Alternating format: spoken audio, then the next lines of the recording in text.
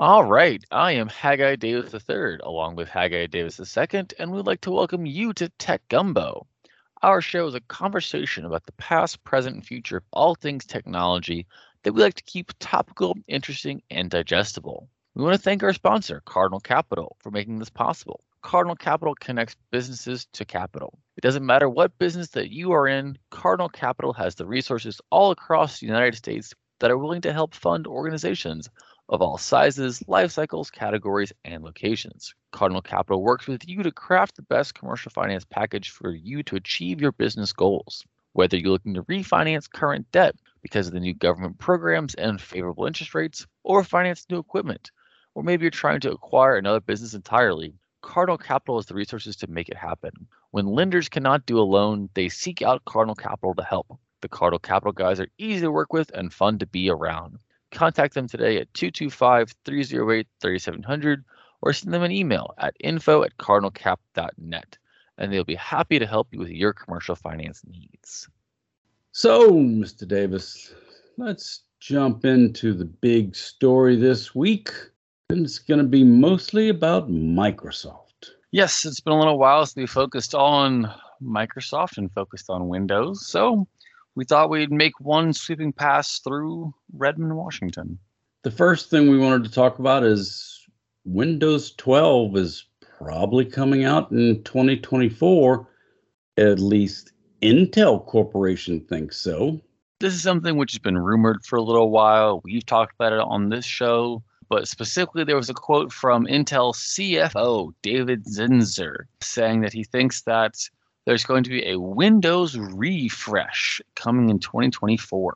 Everyone's going to have to go out and buy a new computer to get to Windows 12 because it's going to have AI native inside it. And if you think your computer that you've been running Windows 10 is going to support any of this, it's not. If you want the Windows 12 and all the things it's going to do, you're going to be buying new hardware. And Intel's excited about that. Yes, they are. Something else about Windows 12 is that it may require a subscription. There are some leaks which suggest that it's not just going to be the buy it once, or in the case of Windows 10, buy it nonce, but you could be having to pay for it in a variety of different ways. In the past, when you went down to the big box store and bought that PC or you ordered it online, whatever, and it came with Windows loaded, well, the computer manufacturer, they paid for that Microsoft license and they installed Windows for you. And then they included the price of that license into the cost of the computer.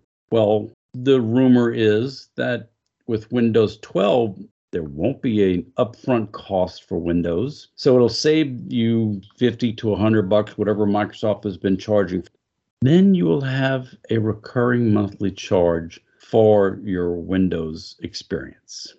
Which feels very Microsoft. They love that small little recurring revenue. That is very much their business model. But the bigger thing is that it would potentially allow them to offer a free version of Windows that's ad supported. And this is fascinating because just last week, we heard the comments from the CEO of Microsoft talking about how he thought that Windows and Office were good products until he saw search and saw how much money that Google was making in search by selling ads.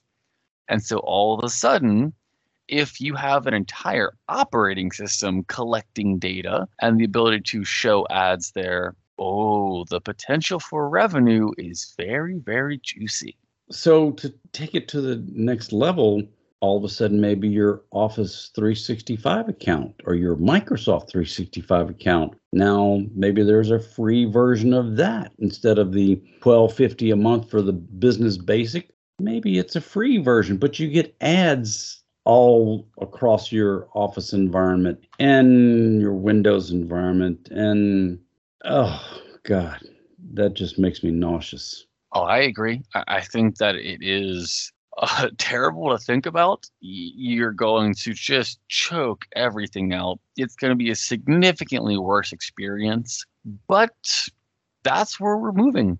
Ads everywhere all the time. That's the future of the internet.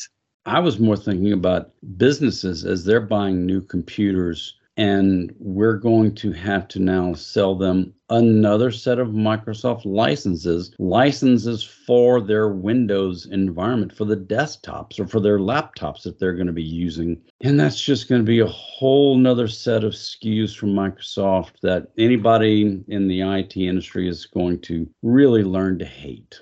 Speaking of changes that people are learning to hate from Microsoft had planned to change the way that OneDrive worked. So every time you had a copy of a photo, you would get charged towards your data limit. So if you had one copy of the photo in your general gallery, and then you also had it in your holiday section, and you also had it in me and the significant other section, Microsoft would say, well, that's 3 different photos. That counts 3 different times towards your data cap. Which may not sound like much, but if it's a really nice picture and say it's a meg, instead of having 1 meg, now that's 3 megs, and you have 100 pictures and you've scattered them all over the place multiple times, that can add up pretty quickly and chew up your available space. But Microsoft is kind of playing loose with the facts on this one. So the reason why this is a absurd change to make is that this is not how Microsoft would actually store the data. So whenever you have a copy of a item, a copy of a document, a copy of a photo, a copy of a video, or whatever, Microsoft is not going to sit there and actually make 3 different copies of it and save it in 3 different places.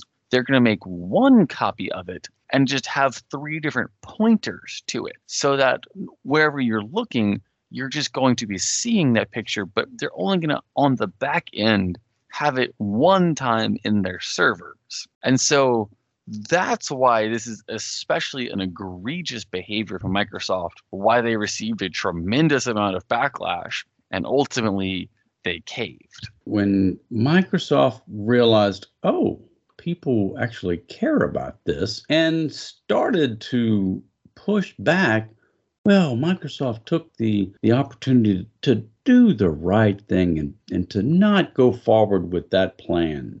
Yeah, you really don't get a whole lot of applause from me on this one. You had a terrible idea.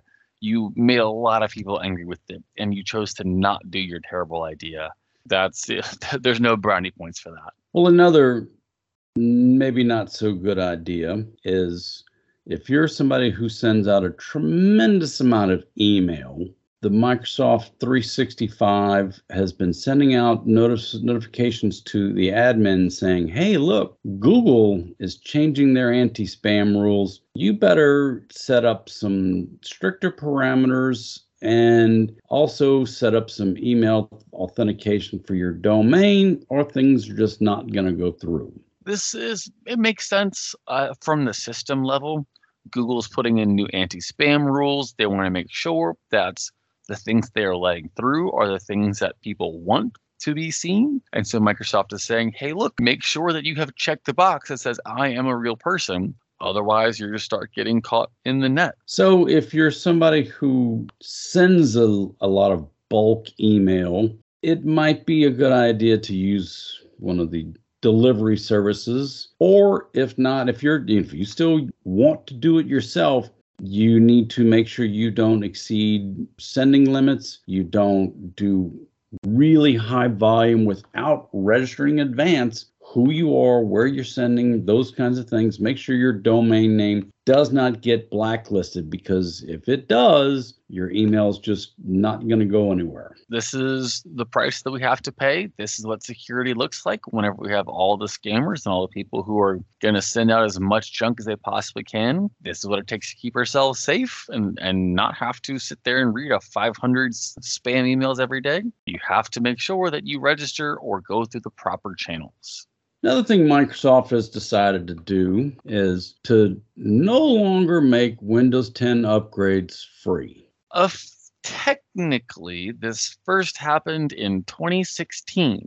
Windows 10 has been out for a long time now, and Microsoft originally threatened back in 2016 that that's whenever the free upgrades from 7 or 8 would end, but they didn't. No, they wanted everybody off of Windows 7. For the few people who ever saw Windows 8, they wanted you off of Windows 8 as well. And everybody went to 10. And 10 was a great operating system.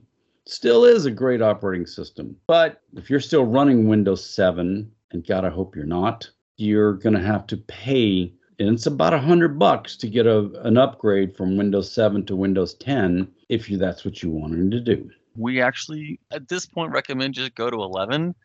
And if you're still on Windows 7, hold out. Wait till Windows 12, because buy the new PC sometime next year and make that 5 system jump. Or I guess only 4 systems, because they never released 9. But yeah, jump straight from 7 to 12, because you can't go to 10 anymore. And jumping to 11 from 10 is free. So my guess is that Microsoft will still have some free pathways forward in the future. Gonna make sense to keep upgrading and to keep advancing. That's the goal, is not to stay on Windows 7 or 8 or even 10 forever.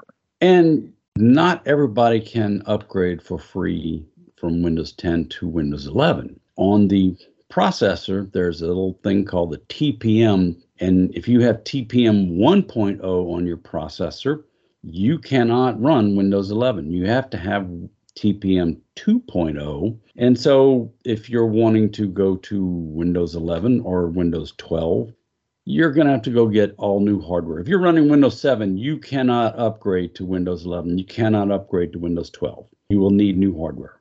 Because my guess is that machine is close to 10 years old. If you're still running Windows 7, Windows 8, you need new hardware anyway. But now there's a hard line that says you need new hardware. It's not just that soft, you really need to. You will not be able to.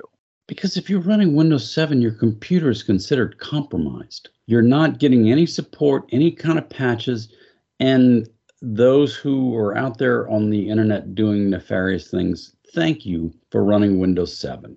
Moving on to Windows 11, there's some pretty cool features coming out, and one of them is Copilot. Yes, Windows Copilot is going to be a free thing for now.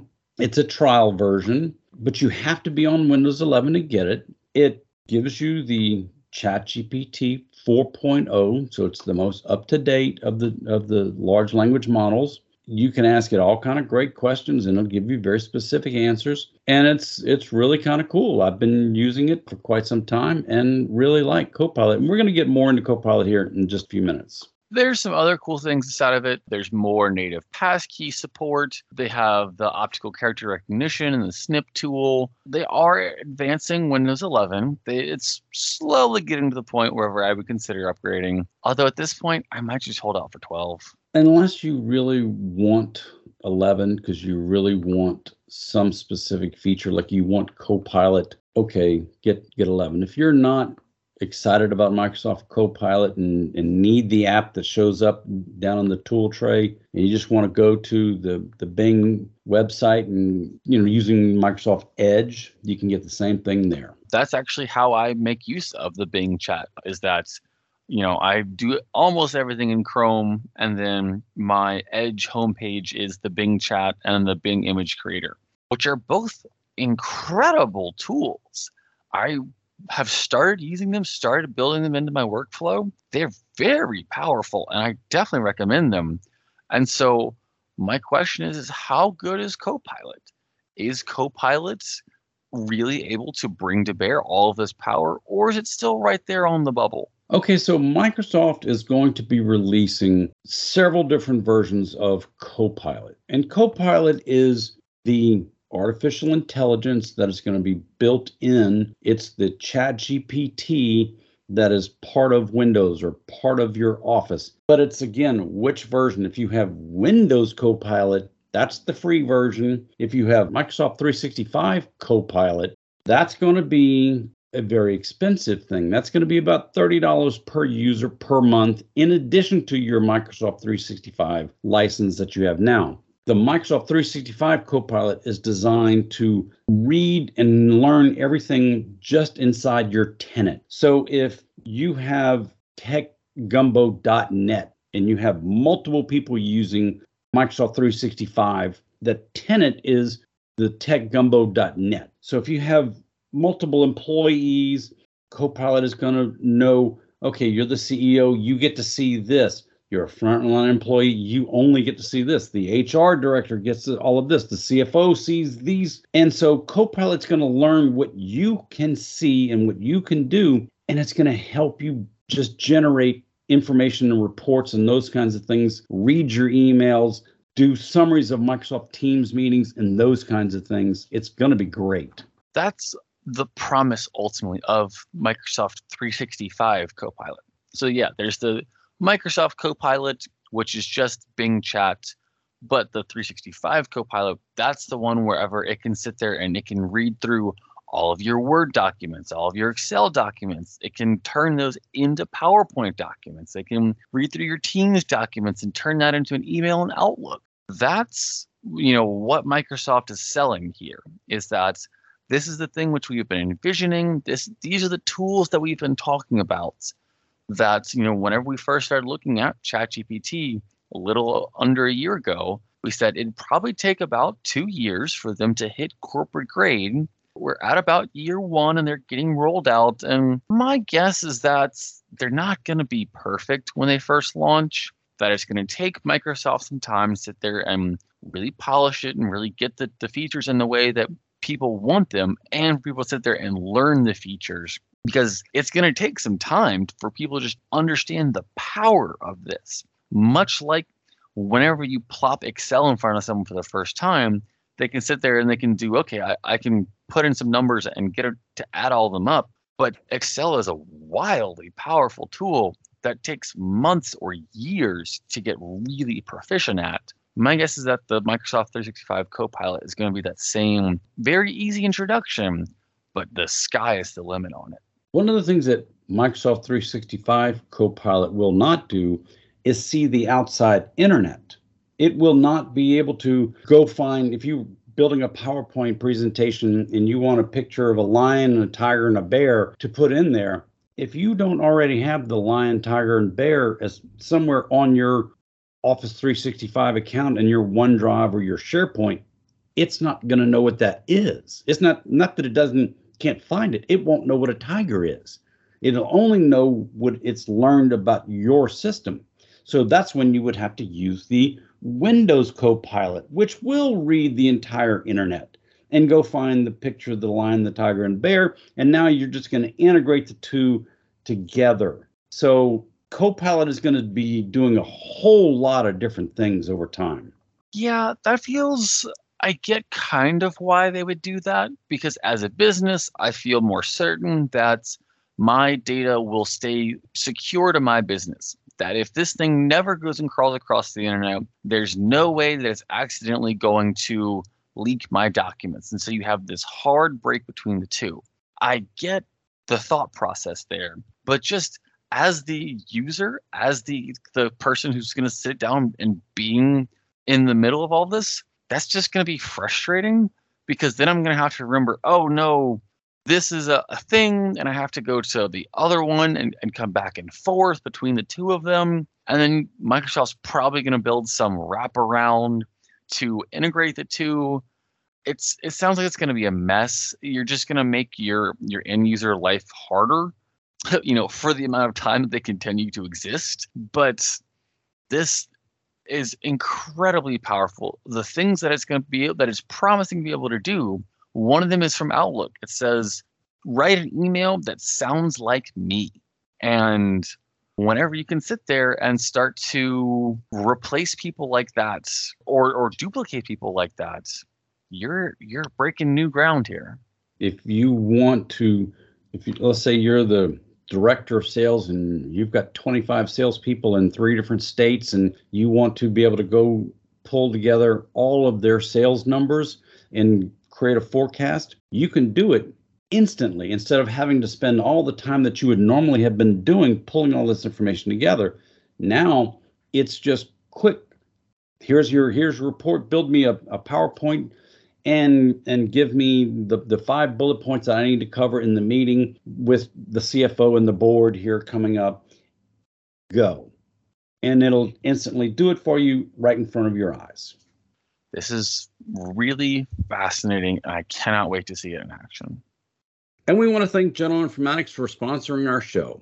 General Informatics is an information technology firm with a mission, and that mission is to make our clients even more successful through the best use of technology. Based in Baton Rouge, Louisiana, General Informatics is a premier IT managed services provider delivering exceptional managed IT solutions to a diverse base of customers from Texas to the Carolinas. From the beginning, we have maintained our commitment to meeting the growing needs of our clients through the continuous use of innovation. With over 20 years of experience and a team of 120 plus employees, including technicians, engineers, programmers, and designers, GI has evolved to become the leading IT partner of businesses, schools, and government agencies. Our managed services teams can run your digital infrastructure or support your team on an on-demand basis, letting you focus on your business's strength. This has become a proven formula. So proven that 98% of our clients continue to do business with us year after year. Whether you need new IT services, new technology, or you just have a question, visit us on the web at geninf.com.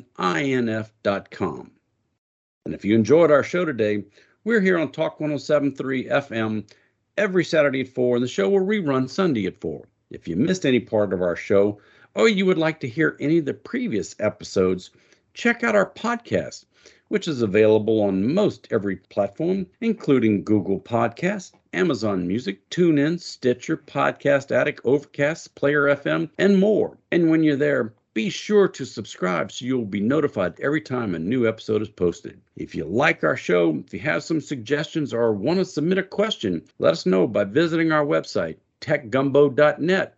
Thank you for listening to Tech Gumbo.